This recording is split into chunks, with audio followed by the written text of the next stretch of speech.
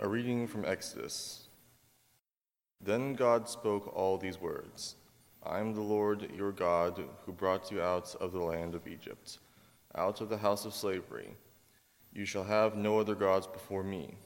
You shall not make yourself an idol, whether in the form of anything that is in heaven above, or that is on the earth beneath, or that is in the water under the earth. You shall not make wrongful use of the name of the Lord your God, for the Lord will not acquit anyone who misuses his name. Remember the Sabbath day and keep it holy. For 6 days you shall labor to do all your work. Honor your father and your mother, so that your days may be long in the land of the Lord that your God is giving you. You shall not murder. You shall not commit adultery. You shall not steal. You shall not bear false witness against your neighbor. You shall not covet your neighbor's house. You shall not covet your neighbor's wife, or male or female slave, or ox, or donkey, or anything that belongs to your neighbor. When all the people witnessed the thunder and lightning, the sound of the trumpets, and the mountain smoking, they were afraid and trembled and stood at a distance, and said to Moses, You speak to us, and we will listen, but do not let God speak to us, or we will die. Moses said to the people, Do not be afraid, for God has come only to test you, and to put the fear of him upon you so that you do not sin.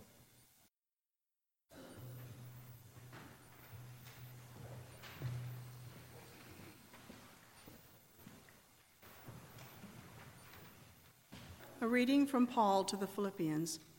If anyone else has reason to be confident in the flesh, I have more.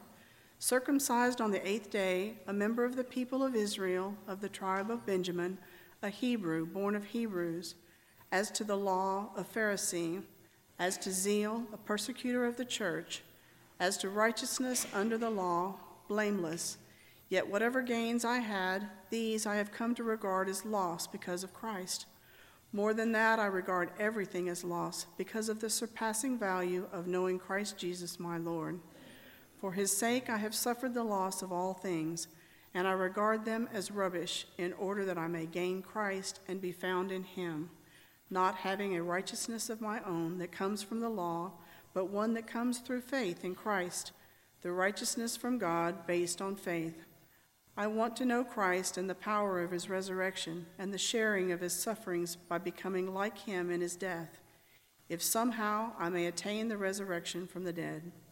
Not that I have already obtained this or have already reached the goal, but I press on to make it my own, because Christ Jesus had made me his own. Beloved, I do not consider that I have made it my own, but this one thing I do, forgetting what lies behind and straining forward to what lies ahead, I press toward the goal for the prize of the heavenly call of God in Jesus Christ. The word of the Lord.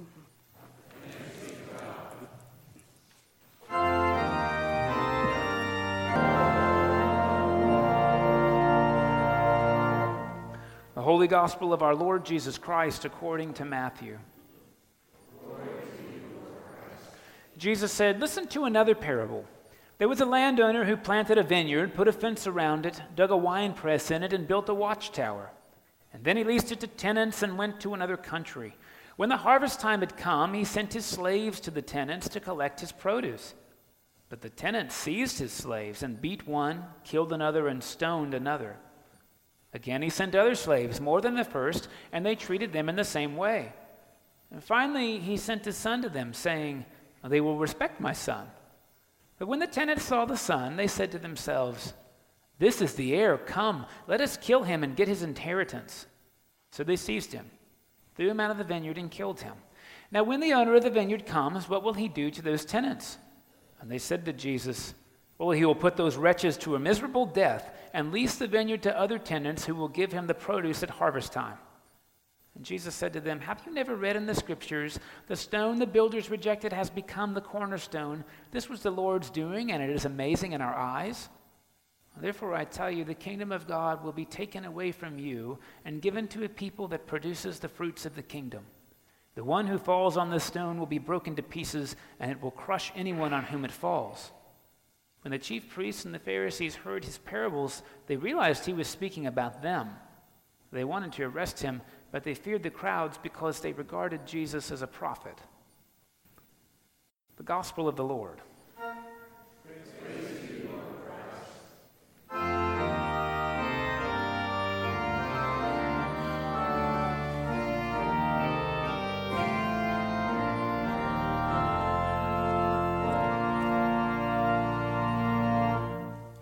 Please be seated.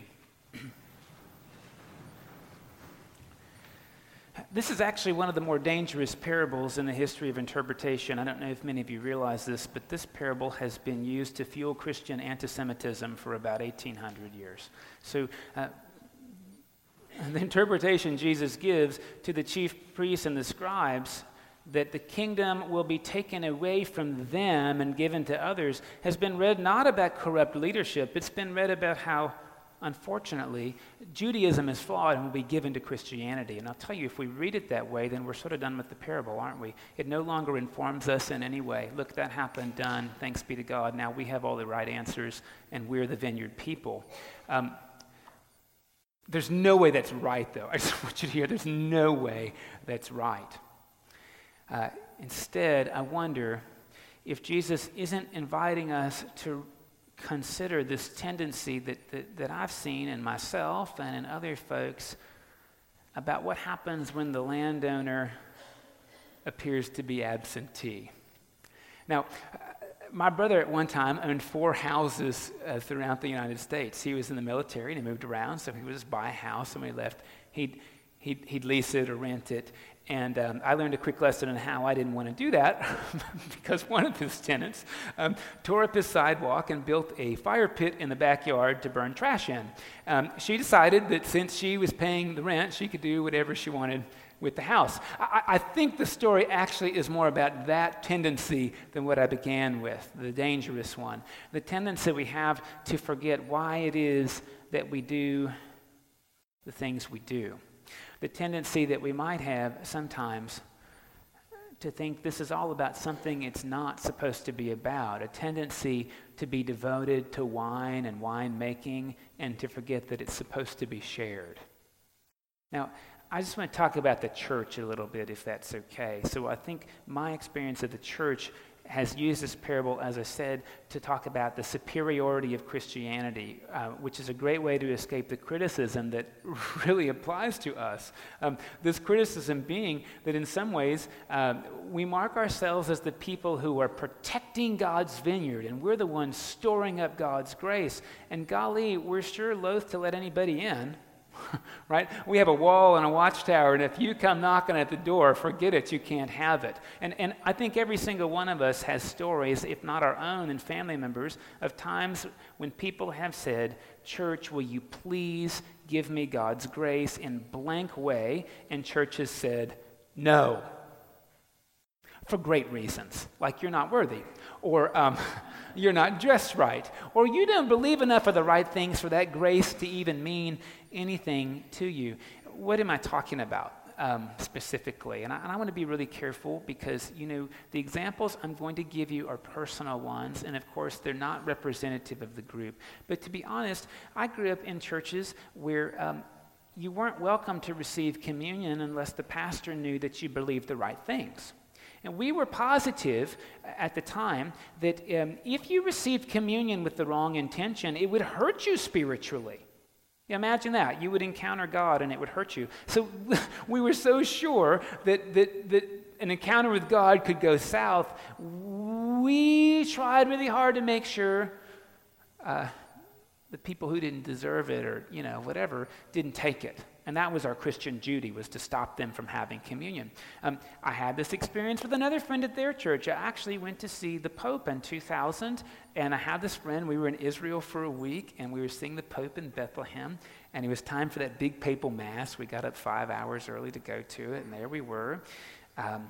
And my friend said, of course, don't try to take that. because you're not Catholic and you can't have it. And I thought, wait a minute, what do you mean? He said, well, no, it's actually my Catholic duty to prohibit you from having the sacrament as a non-Catholic because you defile yourself. Now listen, I grew up in the church doing that same thing. That's what I want you to hear. We just did it a different way. And I've been in plenty of churches where we said, hey, if you want to have communion, just make sure you're a baptized Christian and you'll be fine. Make sure you've done these other 2 hoops that we haven't defined for you, and then you can go have an encounter with God, and God won't hurt you much. This is how we did it. And I want to tell you, lest I sound like the hero in my own story, when I was training to be a priest, we had to take something called the General Ordination Exam, and it was a 3-day, 21-page essay test.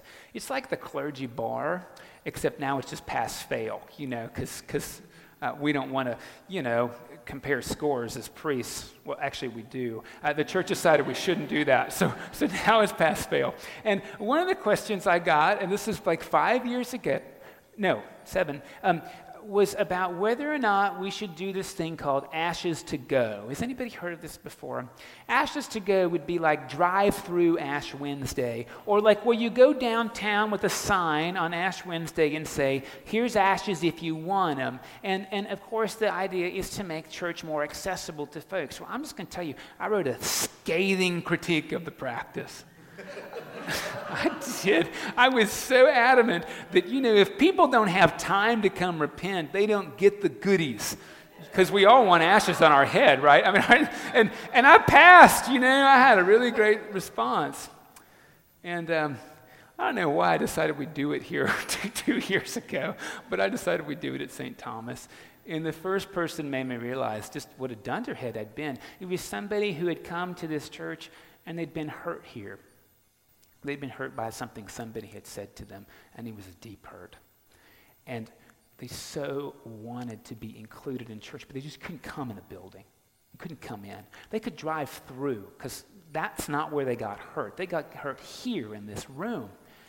And I realized by putting up that hedge and keeping them out from this wine, I was just hoarding it, and that they were starving for it. And I wonder if Jesus isn't asking us to consider who the wine's for and how we should guard it, or rather how we should offer it.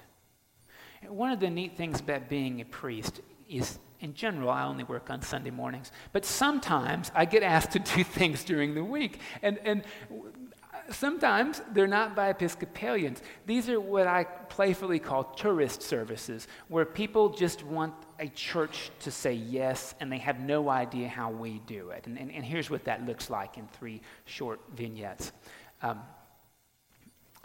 did a quinceañera, and I didn't even know you did that in church. And the family asked me to do it. And, I worked to figure this out, and worked hard to get this service. And there were like 100 people here. And I think the only people doing the service were the verger and myself. So I kept looking out and saying, let's pray this one together. And they just looked at me. And I'm just glad the verger prayed with me. We were not alone. Because, wow, how awkward that was. And at the end, I thought in my head, maybe I should have put up the hedge on this one because, I'm not really sure why they wanted to do this in church. They weren't praying or anything. The gratitude they had for being included, for including their daughter's 15th birthday. I didn't understand why they would have so much, but it was effervescent and overflowing. And it was one of those tourist services. It's one of those neat things where the whole time you wonder if anybody cares about what you're doing, and you realize that isn't why you did it anyway. You did it because God cared about why they were there in the first place. Tourist funeral. We had a dear old lady. She was really involved here. Her whole family was fundamentalist Christian evangelicals. They wanted to have the family here right one, because that's how Mom worshiped. And I can tell you, we planned the thing in my office, and that went okay. And then came time for the service, and I came in the back door, and they saw I was wearing this, and there was an audible gasp. It wasn't that loud, but it was loud. They didn't know the priest wore dresses, and they just couldn't believe that, And you could tell in their face, like, what did we get ourselves into? And so I sort of looked at this shell-shocked look. We got to communion, and I think it was the Virgin. Now, they wanted communion, but I think the Virgin and I served each other. And then we just sort of sat down because nobody else wanted it. And it was one of those. And at the end, what was amazing, right, is when they said, I had no idea Mom worshiped like this. But I think I have some idea why now. They're not ever going to come back here, and they shouldn't. The grace was they wanted the church to bury their mother, and the church said yes. I was at the hospital visiting somebody this week, and this is strange because I was wearing my blue shirt. And I'll tell you, most people don't know what the blue shirt is. I do well in the hospital when I wear the little tab, because everybody thinks you're Catholic, which is good, right? Because when you're wearing that thing, nurses will violate HIPAA, and they'll tell you everything about the patient you ever want to know, which is great, Father, I want you to know about this person. So anyway, I'm wearing the blue, and most people don't know it, and I visited somebody, had a great visit. I'm on my way out to the elevator, and a nurse grabs me and says, are you one of the chaplains? And I said, no, but I'm a priest. And they said, well, you need to get in that room over there. They need someone to do the last rites. And okay, so I just went over in the room, and I opened the door, and I said, I heard that you might need a priest. And they said, yes, we need a Catholic priest. And they said, well, I'm not that, but I am an Episcopal priest, and that's kind of Catholic. And and they said, well, we've been told the priest is on the way. And I said, okay, that's fine. The office people said that you might want somebody. So if I can do anything for you, I'd like to support you, And they sort of looked at each other, and they said, well, since you're here, why don't you come in as long as it won't hurt to get it again from the Catholic priest. I said, I don't think it'll hurt, I think it'll be okay. Like, the point is it doesn't hurt, that it helps. So it actually was this very awkward encounter, and at the end of which, these people hugged me because, of course, what they wanted, right, is for somebody to represent the church at their mother's time of death and say, it was going to be all right. God's got your mom. That's what they wanted. They wanted that more than they wanted a Catholic priest. They wanted somebody to stand there and say, God's got your mom. And that's one of those moments that I said yes. And I think that's what Jesus is asking us to reconsider. What's our gut response when we're asked to share the wine that God intends for the world? Do we say no? Do we say yes? Or do we, and I think this is the bit about the Hebrew Bible reading, do we go about on minimums?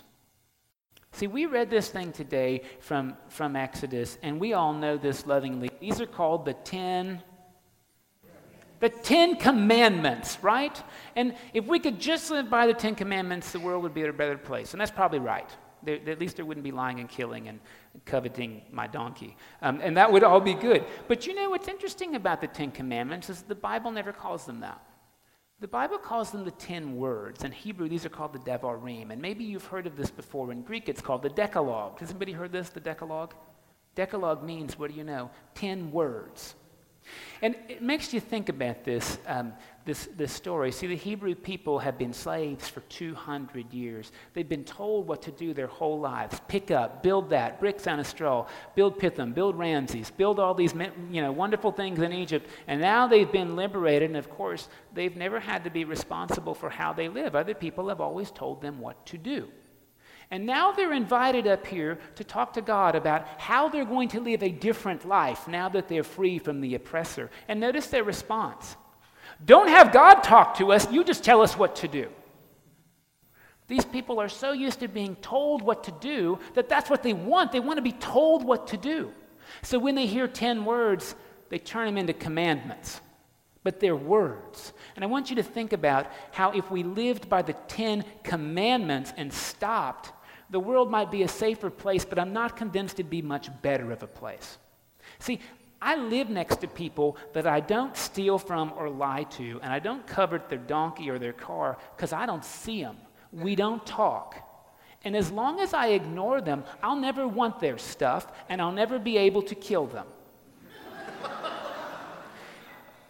Those prohibitions are about minimums. It is hard to be a good neighbor when you kill each other. However, that's not the basis of neighborhood. The basis of neighborhood, right, is that we care for each other. Did you notice that there wasn't one of these 10 words that says, do care? And this, I think, is something that we do with absentee land ownership, is we take the minimum rules and we turn them into the maximum that we'll do. And I wonder if this reading isn't asking us to question our whole minimal maximal system. What if instead we heard do charity, do justice? Well, of course that'd be uncomfortable, because how would we know we've done it enough? And that, I think, is the thing we worry about.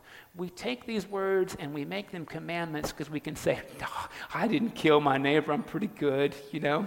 I didn't look at their donkey because I didn't visit them, so we're good.